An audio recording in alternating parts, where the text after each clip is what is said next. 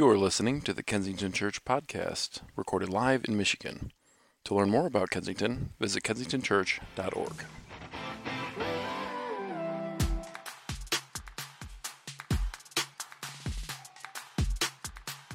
At Kensington, we don't believe that just because we're followers of Jesus, that everything in life is going to be okay. In fact, it's okay to not be okay. And Jesus deeply cares about you, and so do we. Year-round, we provide safe and distraction-free environments where pain can be addressed with biblical wisdom and practical solutions. We offer workshops for stronger marriages, grief, divorce, and recovery initiatives for the whole family. 2021 may be your year to address the pain in your life and become a healthier person in Christ. It's been a while since we've been able to celebrate baptisms together, but we've gotten creative and are excited to share there will be an opportunity to take the plunge and proclaim your faith in Christ coming up this month. If you're considering baptism, check out our resources to help you make that important faith decision. If you are a young adult between 18 and 29 years old, make it your resolution to check out the Young Adults Gathering that happens every Tuesday night. You'll find that whether you're a college student, a young professional, or newly married, there's a small group for you to join and a community pursuing faith in the same life stage as you. And starting on January 12th, we're beginning a series on love and relationships you won't want to miss. And for our middle school and high school students, in-person gatherings for Breakaway and Edge are kicking back off this month. Our student ministries are all about seeing students connect, have fun, and grow in their relationship with God. If you haven't yet, follow us on social media and stay connected and learn about new opportunities to engage throughout the entire week. We are praying that in this new year, you draw closer to God and feel His presence more than ever before. Happy New Year.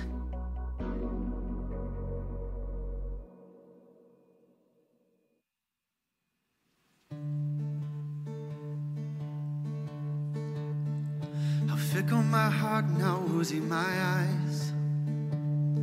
I struggle to find any truth in your lies. And now my heart stumbles on things I don't know. My weakness I feel I must finally show. Lend me your hand and we'll conquer them all. But lend me your heart and I'll just let you fall. Lend me your eyes, I can change what you see. But your soul you must keep totally free.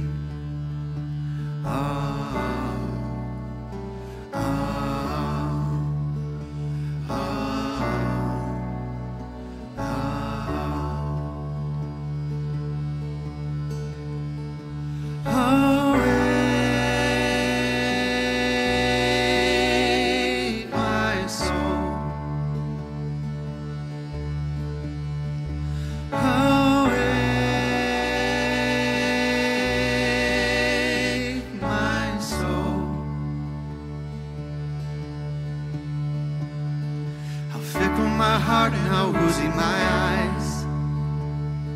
I struggle to find any truth in your lies. And now my heart stumbles on things I don't know. My weakness I feel I must finally show.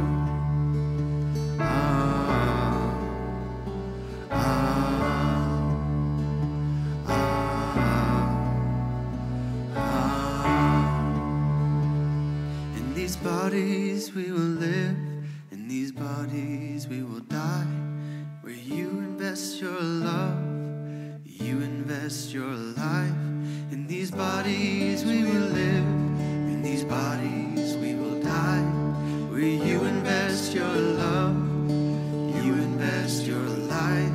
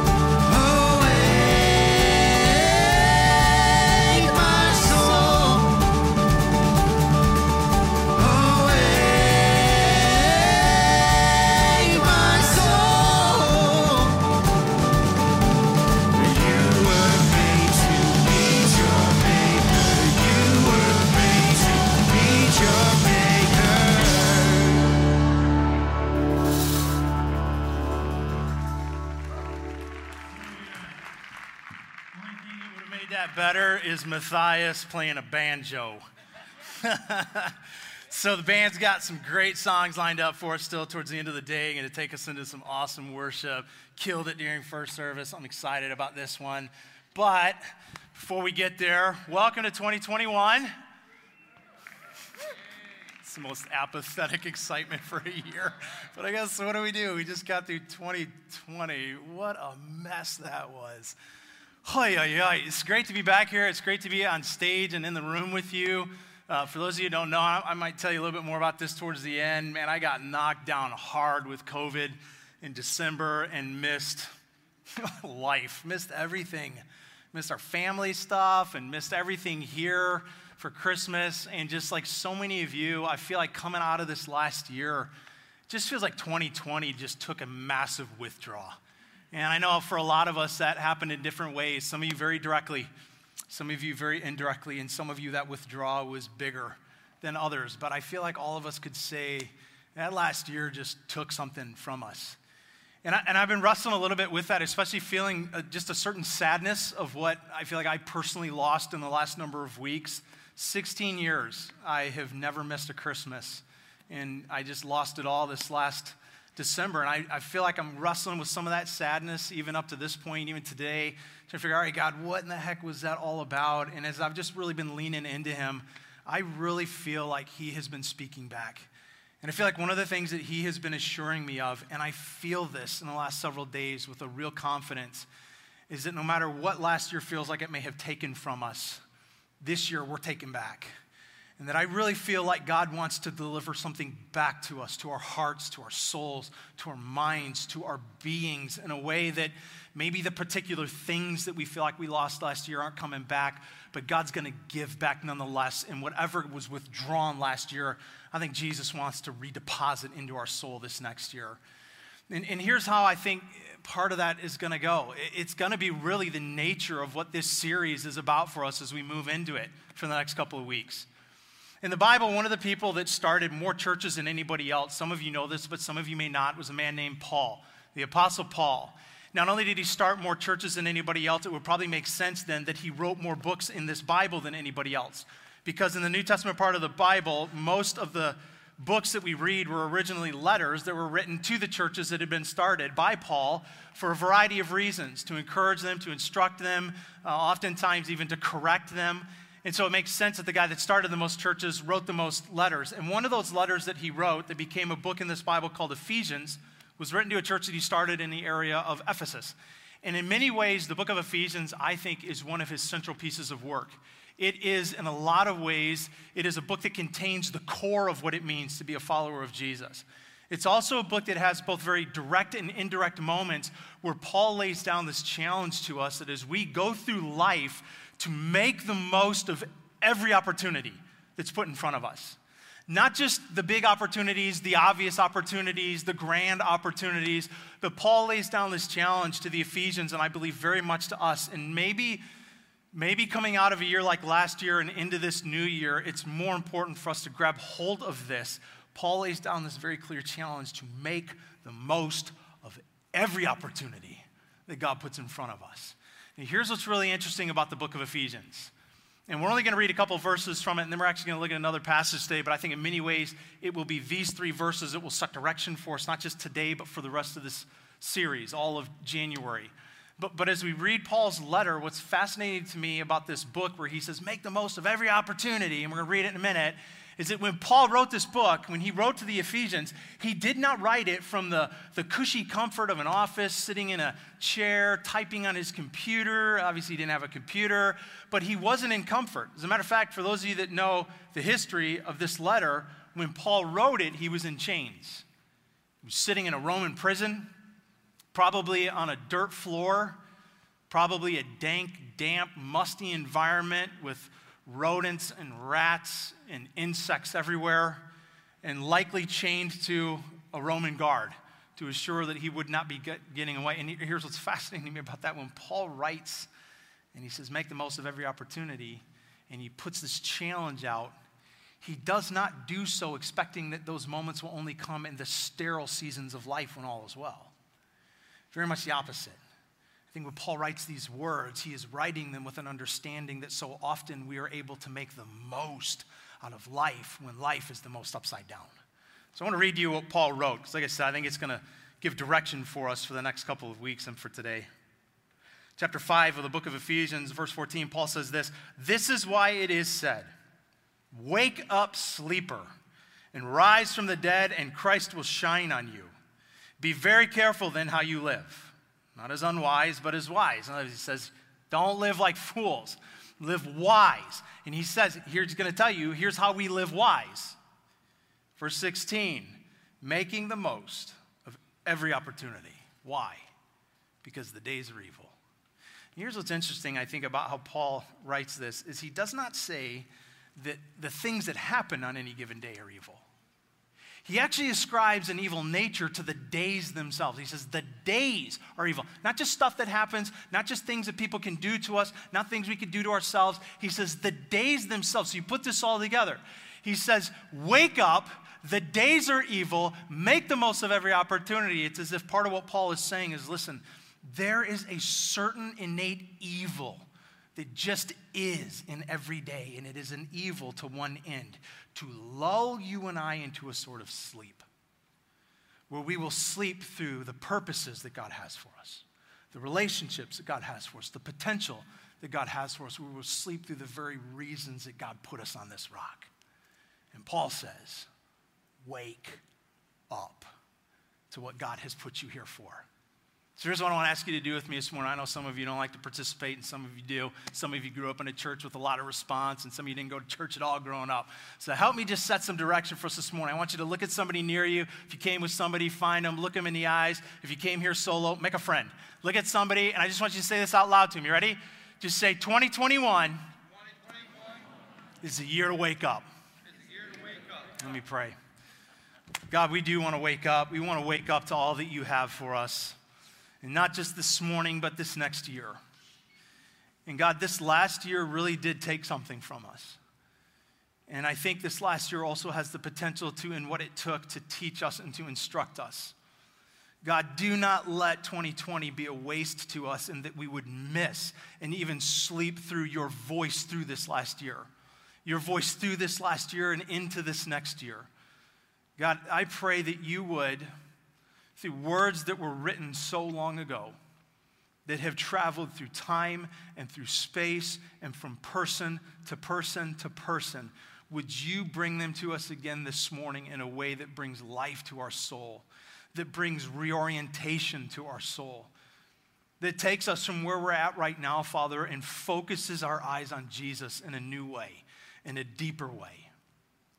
God, I am thankful that you're with us this morning. And I'm also confident of it, whether here in this room or sitting in our rooms in our homes, even if it's sitting up in bed right now, wiping the sleep out of our eyes and turning on our computers and iPads. God, you're with us. That's your promise. Wherever we gather in your name, you're with us, even if just a few of us were here. And so, Father, I just pray that your presence here would be felt, would be known, would be clear. I do not believe that there's any voice from the stage that needs to be heard this morning more than yours. And so would you own this room? Would you own all the rooms of all the people and all the places where we're watching and listening, whether it's today or weeks or months or years from now? And I pray that you would speak. Give us ears to hear. Give us minds to understand your voice. And give us hearts drawn to what it is that you have for us. In Jesus' name, amen. So, hey, one of the things I want to do before we go any further is I want to thank you all for your generosity that got us to the end of last year in such a great way. We have so much to do this next year. And I believe this. I believe we need to look at this next year with a set of eyes and a passion to say, whatever 2020 took from us, we're taking back for the kingdom this next year. And part of that is our relationship with Jesus. Part of that is our relationship with one another. And part of that is our open-handedness with what we have. Same open-handedness that got us to the end of last year so good, and the same open-handedness that I am confident is going to lead us through this next year to accomplish what God has for us. So if you're just joining us new, I know some of you, maybe that was your goal, like 2021, I'm going back physically to church. If you are, then just know this, we're not passing anything these days. You can still give online. You can go through our text. You can go through our website as usual. All that is on the screen for you. And if you want, you can also give on your way out the door. We'll have some buckets there for you to do that with. Just want to thank you for that. Thank you again for helping us close out 2020 with your generosity. Thank you for all of you that participate in these moments. Not about money. Anybody know what I always say? It's about what? It's about mission, not about money. These moments are about mission, and what you do in these moments helps us accomplish our mission. So thank you. All right, so the last arrow. Why the last arrow? Well, a couple reasons. Number one, we're loosely basing this series off of a book with the same title. The Last Arrow is written by a guy named Erwin McManus. Some of you probably know McManus. He is author, pastor. He's out on the West Coast. He is a friend of Kensington. He's been here a number of times over the year. And I will just tell you, me personally, McManus is one of those types of guys. Never met him. God would not know me from anybody. But he's one of those people, like some of you have in your life, just from a distance. He's had an unbelievable impact in my life. One of his earliest books that I read really shaped me moving into planning a church years ago. And one of his most recent ones, The Last Arrow, was actually so profound in my journey leaving the church I started however many years ago now, 12, 13 years ago, to come here. And it was really his writing in that book that made me, I think, have ears to really start to hear God's voice say, hey, it's time to take your hands off of what you've been doing, and it's time to trust me and move into something new. I can't overstate how much I love this guy. I love his writings. I love his teachings. I love the openness with which he has lived his life in a public level for Jesus. So McManus wrote this book, and it has been profound for us. I've been excited to be able to bring this to you over this next couple of weeks. But I'll tell you, here's another reason for me why The Last Arrow is a title that I think is meaningful. And I don't know that Erwin would ascribe to this one, but this is mine. I'm a hunter. Don't know how many of you guys in the room are hunters. Be prepared for all the lion stories you've heard over the year to get replaced with killing deer stories. You're welcome. But I've been hunting for about 25 years. And I think probably 5 years ago is when I I started taking up bow hunting as well. And I'll tell you, bow hunting, if you're a bow hunter, there's nothing like it. It is way better than hunting with a gun. I still hunt with a gun. I love my rifle, but bow hunting is different. Like when you're in a tree with a rifle, there's so many mistakes you can make. There are times that I've walked out of the woods and harvested a deer, and I just should not have. I'm like a monkey in the tree making so much commotion, kicking over my thermos or opening something to eat or texting somebody or my phone. It's just reading books. It's ridiculous. There are times I should not get anything, but when something's 100 yards away or more, there's more margin for error.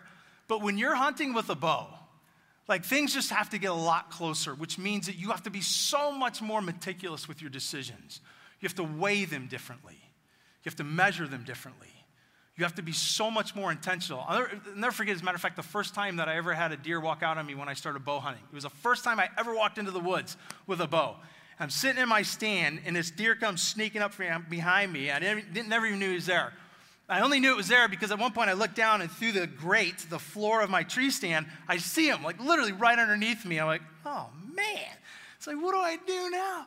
It took me, no exaggeration, probably a half an hour just to be able to get to my feet, get my bow, and pull back and get my pins on his back.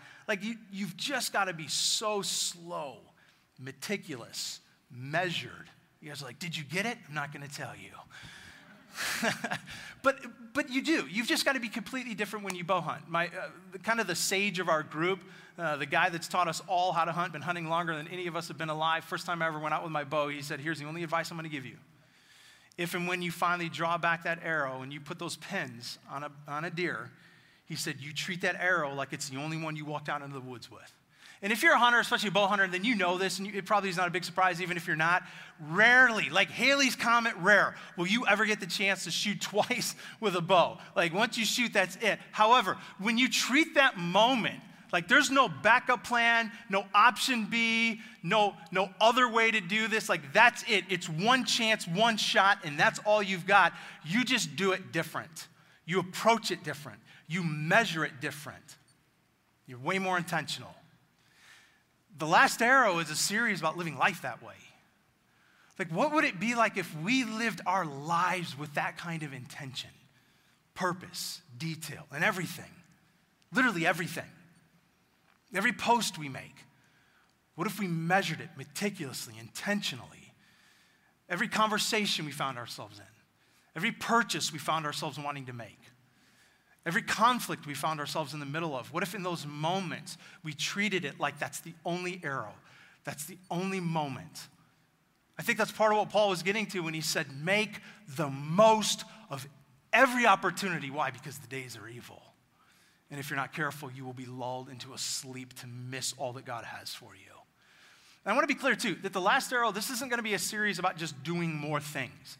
I think one of the things, especially in our Western culture, that we have slipped into the mindset of is that to accomplish more, I have to do more. That's even slipped into the church so often. We have been guilty many times in the church of convincing ourselves that to become more for Jesus means do more, do more, do more, do more, do more. That's not what this series is about. The series is ultimately about us being more by living in light of what matters most. Instead of what we can so often do, which is neglect what matters most for the simpler decisions in life that just don't. Like, have you ever made a decision, and of course we all have, we've done this, but think about a time that you've made a decision, neglecting the larger picture that you went on to regret later on. Maybe it was something as simple as, or maybe it wasn't simple to you, but like staying that extra couple hours at work and missing your kid's game.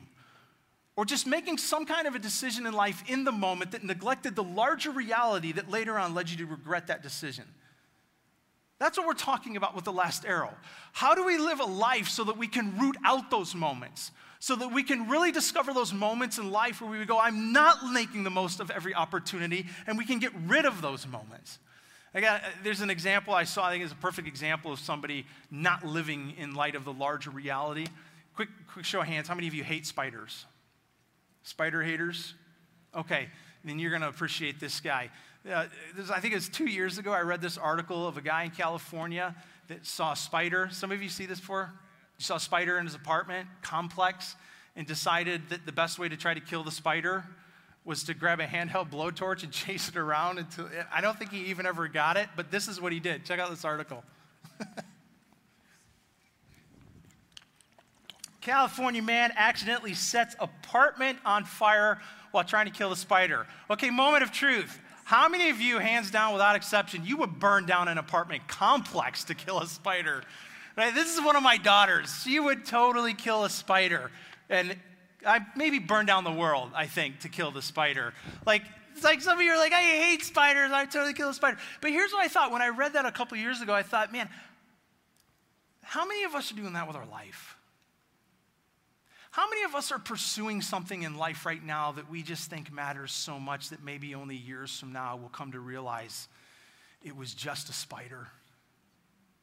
How many of us are living to get our hands on something in this life right now that the reality is you are sacrificing and compromising the bigger picture that matters so much more, but you're chasing the spider? In 2000, John Piper is a pastor and an author. I'm sure probably a number of you are familiar with him.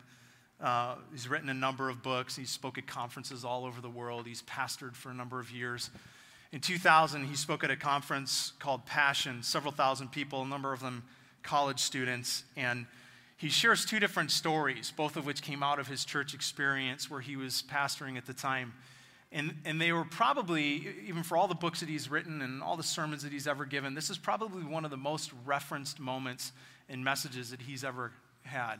And I remember when I heard it, I think 2 years after it actually happened, from then until now, it has profoundly and continually impacted me.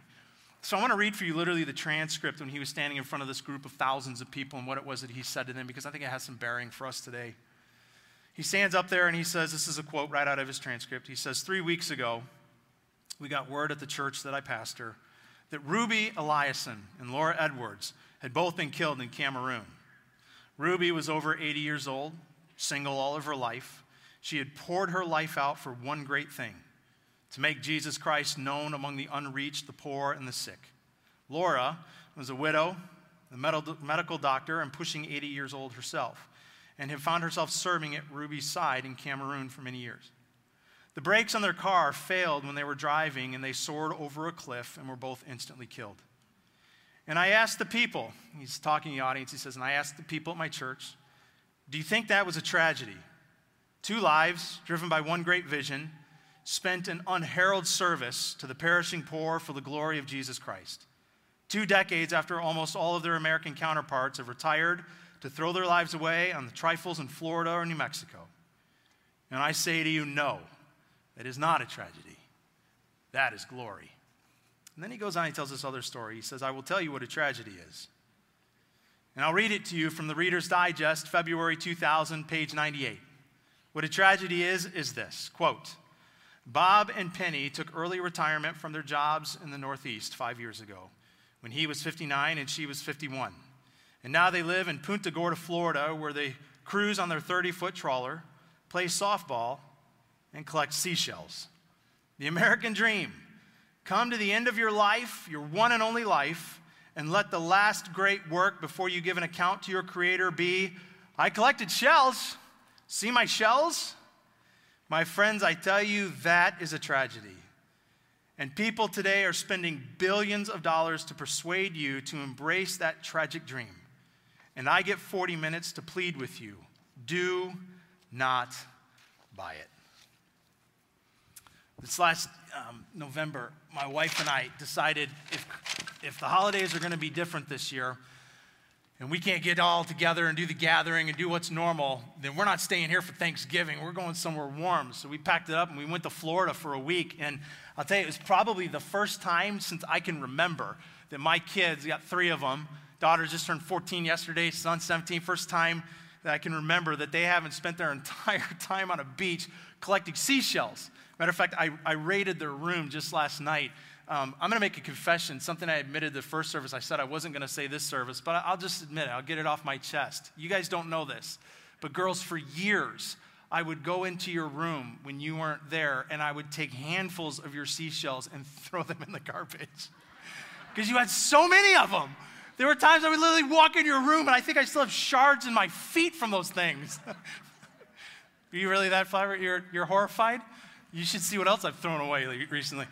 But that's fine, right? Go through life as a kid, collect seashells. It's awesome. This is literally how I got this. I went into the room. They're still in there. My son's got a basket of them. The girls have them displayed still. There's certain ones they've got laid out. Listen, that's fine if you're a kid. That's fine if it's a hobby. Here's the point that Piper was making. Some of us are on track to get to the end of our lives, and this is what we will hold up to Jesus and say, it's what I did. It's what I accomplished.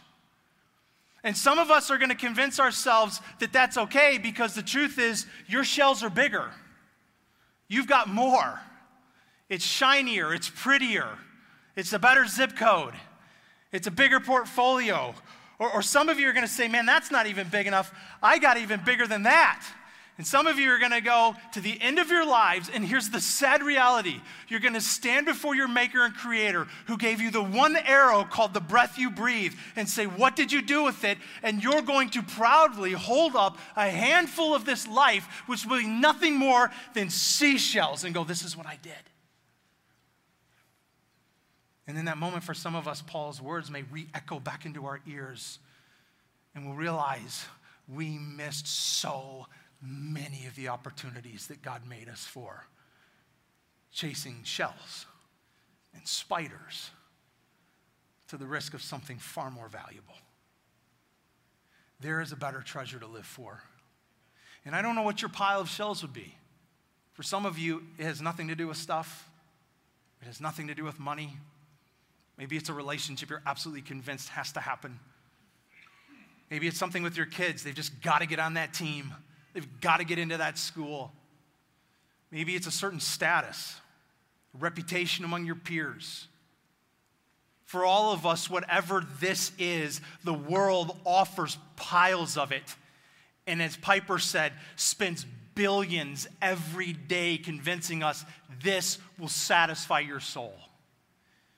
And at the end of our lives, I'm just so worried that some of us are going to have nothing more than handfuls of shells to offer God for the life he gave us. And I know that for some of you, maybe even right now, there's a little bit of a resistance that you feel coming up inside. And maybe you would, if we were having a one-on-one conversation, you would say things to me like, hey, listen, I have to work for retirement.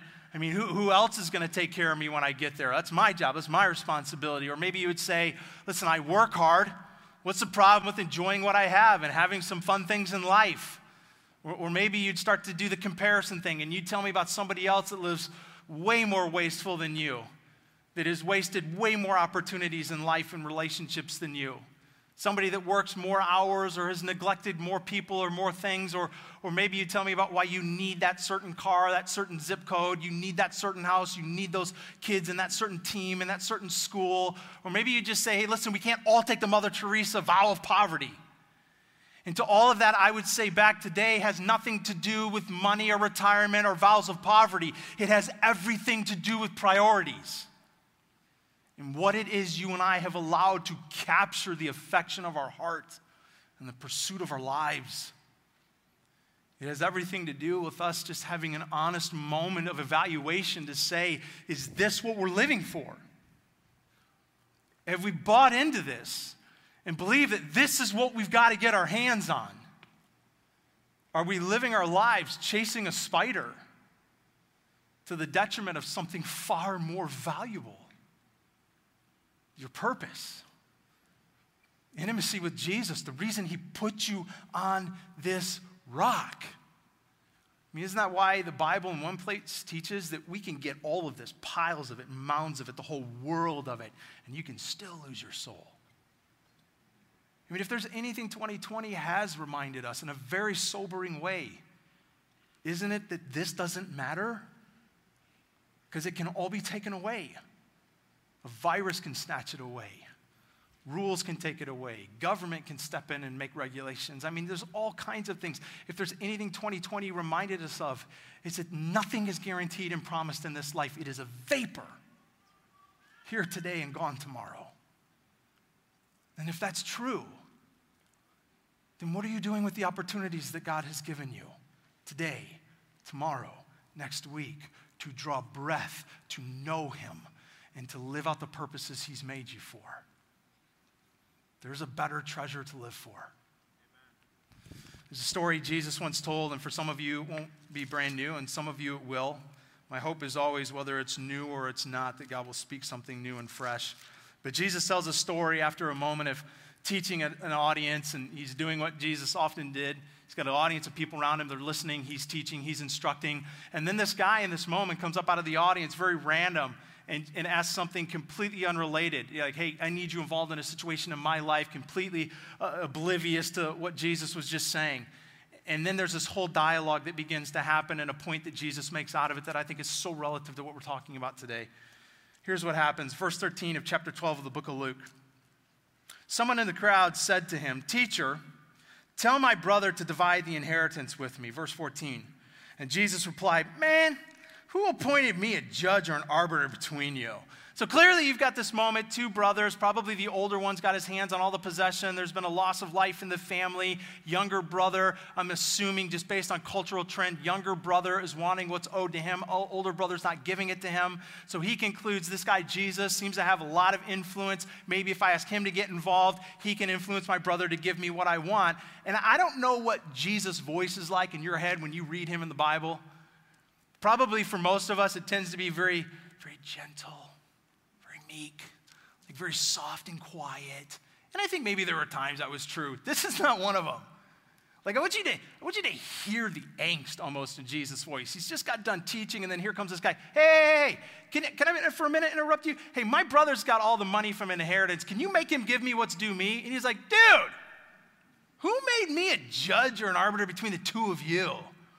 And here's what's fascinating. As you go on, and we're going to read the rest of what happens here in a minute, but as you go on to read the rest of it, Jesus never goes back and responds to this guy's original question, to his original frustration.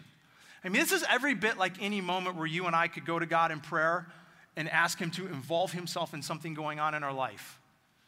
That's what this guy's doing. And Jesus never gets involved in this moment, in this situation, never even references it again. Which is why I think one of the things that has to be said about a passage like this and a moment like this today that might be one of the hardest things to hear about God, but maybe for some of us one of the most necessary to hear, is that do you realize that there are things that you can pray to God about that he doesn't care about? There are things you can pray to God about that he doesn't care about. And I want to make sure you understand me here. You're never that thing. You will always matter to him. Doesn't matter what you bring to him, you matter. But there are a lot of things in this life that we try to get God to care about that we wouldn't care about if we did care about what he cares about. There's a lot of caring about. I'm going to say it again. There's a lot of things in this life that we spend energy trying to get God to care about that we wouldn't care about if we did care about what he cares about. Why? Because we see the spider and he sees the house. And that's exactly what this guy is coming to Jesus about, is a spider. And so here's what Jesus says. He turns to the audience and he makes a moment out of this. He says, then he said to them, watch out and be on guard against all kinds of greed, for life does not consist in an abundance of possessions. Life does not consist in an abundance of possessions. I wonder how many of us would agree with that and yet live our lives very different from that. Life does not consist in an abundance of shells, of possessions. And some of you might go, hey, that's great, because guess what? I don't have an abundance of possessions. Neither did he. Remember, this guy's not coming to Jesus because he has an abundance, because he has a lack of. He's coming to him with empty hands because his brother's got it all. So when Jesus says life does not consist in an abundance of possessions, he's not rebuking him for what he has in his hands. He's rebuking him for what he has in his heart. A passion and a desire that will eventually turn into what he puts in his hands. That's what greed always is. It is a possession in your heart before it's a possession in your hand. And Jesus says, that's not what life is about. And so then he tells the story, which is a parable, which is Jesus saying, let me put it into an analogy for you. And he says this, verse 16, and he told them this parable. The ground of a certain rich man yielded an abundant harvest, and he thought to himself, what shall I do? I have no place to store my crops. And then he said, this is what I'll do. I'll tear down my barns, and I'll build bigger ones. And there I'll store my surplus of grain. And I will say to myself, you have plenty of grain lined up for many years. So take life easy. Do you know the surest way to ruin your life is to live for this life? That's what this guy's doing. He's like, I got an abundance, so I'm going to build even bigger barns. I'm going to store more than I even need. He says, and I'm going to take my life easy, eat, drink, and be merry. But God said to him, you fool.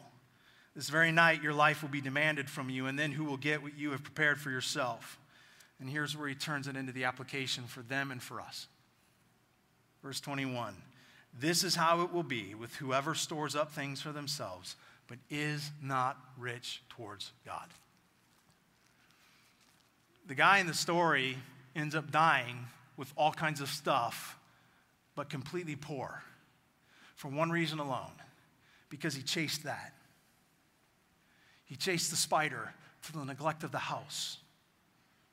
And no matter how much he had, he died a very poor man. Here's the thing I want you to understand. This really isn't about stuff and money and possessions. I don't care if you got lots of it. I don't care if you got little of it. Doesn't matter.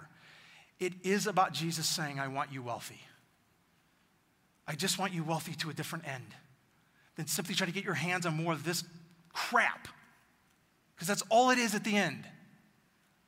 He says, I want you to be filthy rich, but rich in a different way. And he defines what that is.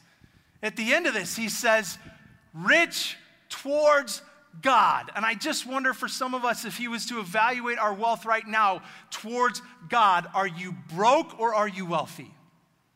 So I love this song that we opened up with. Our band did a song by Mumford & Sons, Awake My Soul. I want to read some of the lyrics to you. They start off, they sing, how fickle my heart, how woozy my eyes. I struggle to find any truth in your lies. I tell you, this world is full of a lot of lies. There comes a point that I pray we have woken up to the lies of this world, most of which are wrapped into getting stuff, success, these things, something other than Jesus to satisfy us. He goes on, he sings, and now my heart stumbles on things I don't know. My weakness I feel I must finally show. So lend me your hand and we'll conquer them all. Lend me your heart and I'll just let you fall. Lend me your eyes and I can change what you see. And then he sings this, in these bodies we will live. In these bodies we will die. One arrow. And where you invest your love, you invest your life. Where are you investing your life? Because if it's just in more of this, it's shells. Where you invest your love, you invest your life. Where you invest your love, you invest your life. And then he sings over and over, awake my soul, awake my soul, awake my soul. To what? To that reality where you invest your love, you invest your life. Sounds a little bit like Paul's, wake up, O sleeper, and make the most of every opportunity, for the days are evil. Wake up, wake up, wake up. In the next 12 verses in this passage, Jesus lays out probably one of the boldest challenges of how to live this life in light of eternity and in response to all that this world offers us. The stuff that freaks us out, stresses us out, draws our attention, draws our affection. And this is what he says. And again, this may be part of the Bible that for some of you, if you have a church background, is not new and familiar, but I pray God breathes something new out of these words to us all. Verse 22, after Jesus is done with his story, he then says this to the audience. And then Jesus said to his disciples, therefore I tell you, do not worry about your life. That's a huge statement. Don't worry about your life. I guarantee there's a lot of worry right now. In this room, watching online, between all of us participating in this moment, there's probably a lot of worry. And this is Jesus. Don't worry. About what? The big things? Anything. And you need to understand this is less like instruction and more invitation. This is not him going, stop worrying. This is him going, you don't have to worry. He says, don't worry about any of it. And he goes on, he gets very specific. Don't worry about your life, what you'll eat, or your body, or what you'll wear. Life is so much more than food, more than the body, more than clothes. Consider the ravens. They don't sow, they don't reap, they have no storeroom, no barn, and yet God feeds them. How much more valuable are you than the birds? Who of you by worrying can add a single hour to your life? Since you can't do even this little thing, why do you worry about the rest? Consider how the wildflowers grow. They don't labor, they don't spin, and yet I tell you, not even Solomon in all of his splendor was dressed like one of these. If that is how God clothes the grass of the field, which is here today, and tomorrow is thrown into the fire, how much more will he clothe you? You of little faith. Do not set your heart on what you will eat or drink. Do not worry about it. For the pagan world runs after such things, and your Father knows you need them. Verse 31 is powerful. But seek his kingdom, and these things will be given to you. These things will be given to you. Listen, you can seek the kingdom first and get all the things we need, or you can seek all of this and I guarantee miss the kingdom, miss Jesus, miss his heart, miss intimacy with him, miss the purpose he made you for. It says, seek first the kingdom and all these things will be added. Do not be afraid, little flock, for your Father has been pleased to give you the kingdom. So sell your possessions, give to the poor, provide purses for yourselves that will not wear out, a treasure in heaven that will never fail, where no thief comes in, no moth destroys. For where your treasure is, there your heart will be also. Where you invest your love, you invest your life. And I don't know what that feels like to you to hear that, to think that like this opportunity to go through life and genuinely not worry about anything. What's on your worry list? Jesus says, you don't have to. Why? Because I will. I'll worry about it. I'll take care of it. I'll make it my issue. I'll put it on my shoulders. You seek my kingdom. And if you do, I'll take care of this stuff. But you seek this stuff, you'll miss my kingdom every time. Seek my kingdom. But seek it first. And above all else, seek it. Don't mix it in with everything else. Not the third thing you seek. Not a big part of your life. Make it everything, the number one thing. Put it first. And maybe you go, that's a great religious idea. Sounds good. But that's a little bit extreme, right? A little bit too intense of a devotion, too intense of a focus. Really like seek everything has got to be about God first. I would just say this. You and I already live with that kind of intense devotion. It's either to Jesus or it's to this. It's what this world offers us. And you know how to know if it's this you're living for? It's why so many of us wake up so often just tired and exhausted, frustrated in life. It's why no matter how much we have, we never feel like we have enough. It's why we get the next new thing, and a week later it's lost its luster, and we need the next new thing. It's why we marry the person of our dreams and lust after other people. It's why so often so many of us wake up each day on the edge of agitation, frustration, cynicism, and depression. We are exhausted chasing the spider, amassing seashells that just don't matter in light of eternity, in light of intimacy with Jesus, in light of what he has put you here for and the purposes he has made you. It really isn't that how could we live with such intense devotion to Jesus? It's really how could we not? Because is it paying off to live with such intense devotion to anything else? I feel like this is a lesson that is really me being taught right now. I told our teaching pastors earlier this morning that I really feel like this is one of those Sundays I wish I could be out there, sitting down. I feel like I need to be. I feel like I need somebody preaching this to me. The last couple of weeks have been a crazy time of God doing some reorienting for me, that I'm still trying to process through and understand all of what just happened. I mean, I'm telling you, that COVID is awful. I've never been that sick in my life. 16 years, I've never missed Christmas, and I missed everything this year. I was so excited to be a part of Christmas with you guys this year. First time with Orion.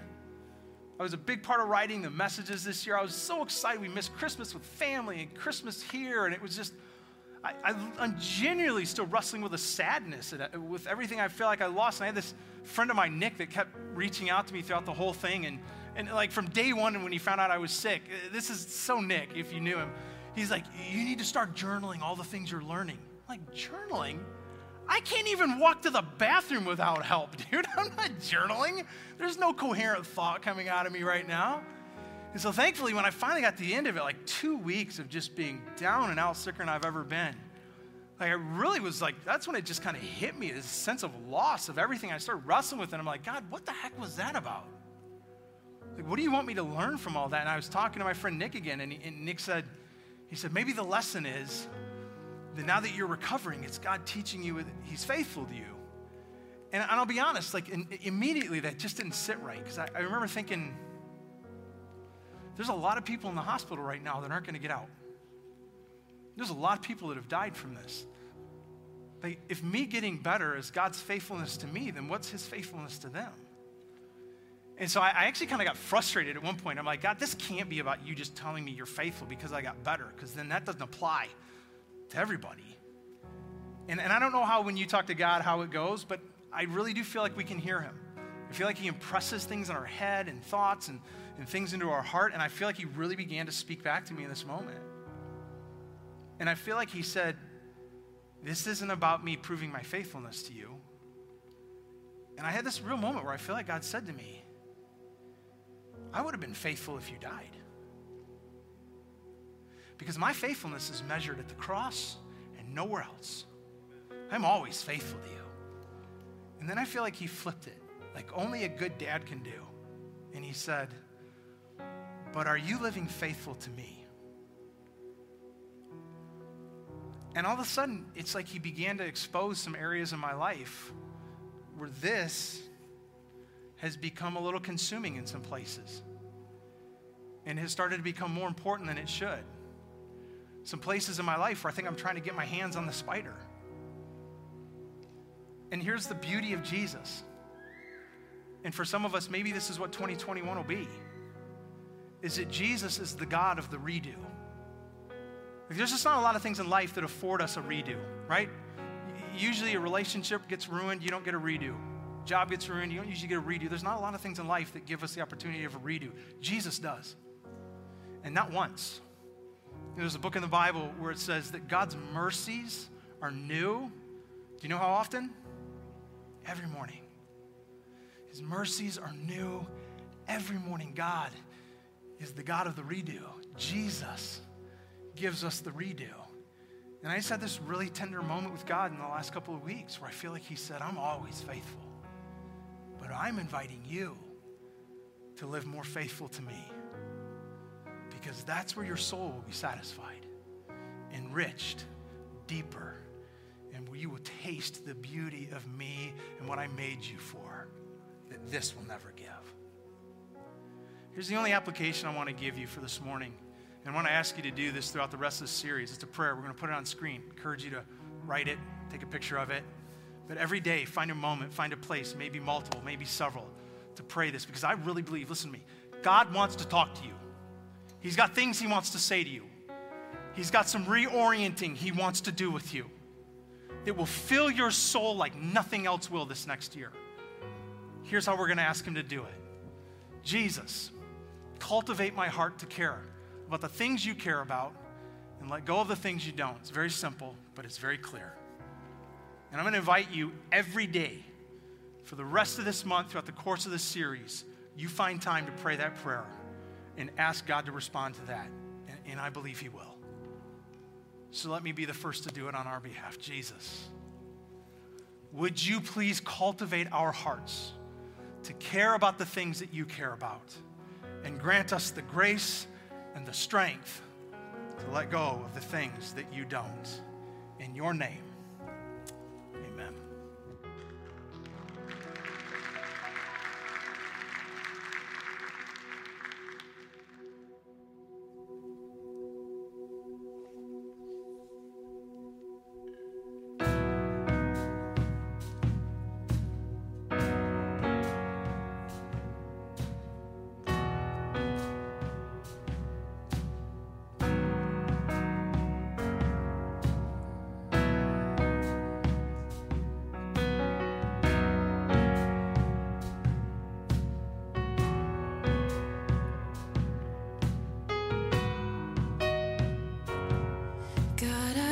To you, I won't be overwhelmed.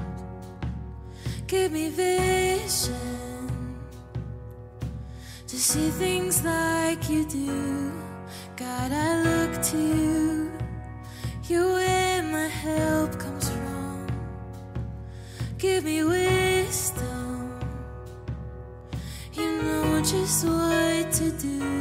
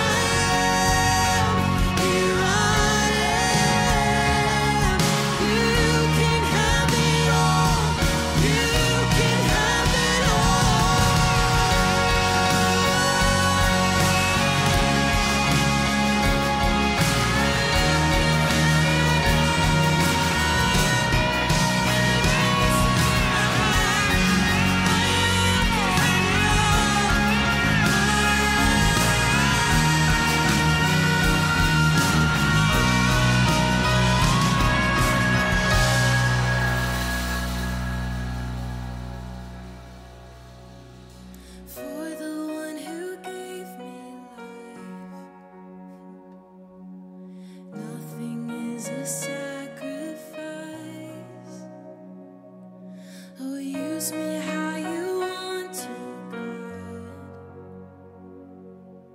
Have your throne within my heart. I hear you call. I am available. I say, yes, Lord. I am available.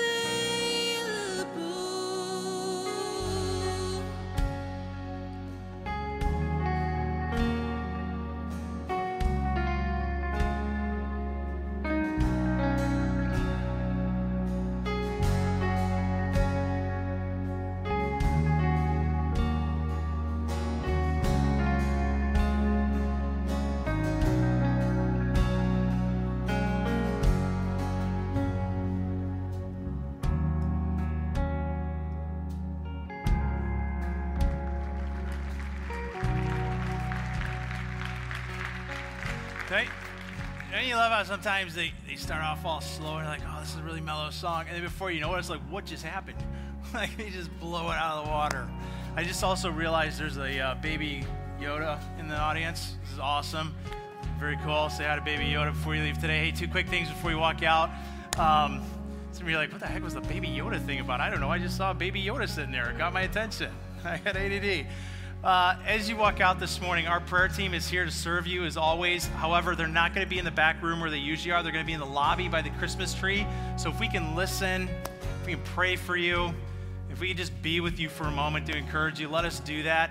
Also, I just want to highlight really quickly and thank and appreciate and ask you to help me do it as you leave, our parking lot crew. These are some of the worst days to be on that team, to get up early, get here, get everything cleared off, be out there in the cold and the snow. So probably none of them are hearing me right now because they're probably all out there in the lot. But y'all are so awesome. We appreciate you so much. Would you guys just thank them as you walk out, wave at them, tell them how much you appreciate what they do. You are loved. We appreciate you being here with us for the morning and looking forward to going through the rest of this series with you for the month of January. We'll see you next Sunday. You've been listening to the Kensington Church Podcast. If you've enjoyed this recording, check back weekly for new content. You can find Kensington on Facebook, Instagram, and Twitter, and of course at kensingtonchurch.org.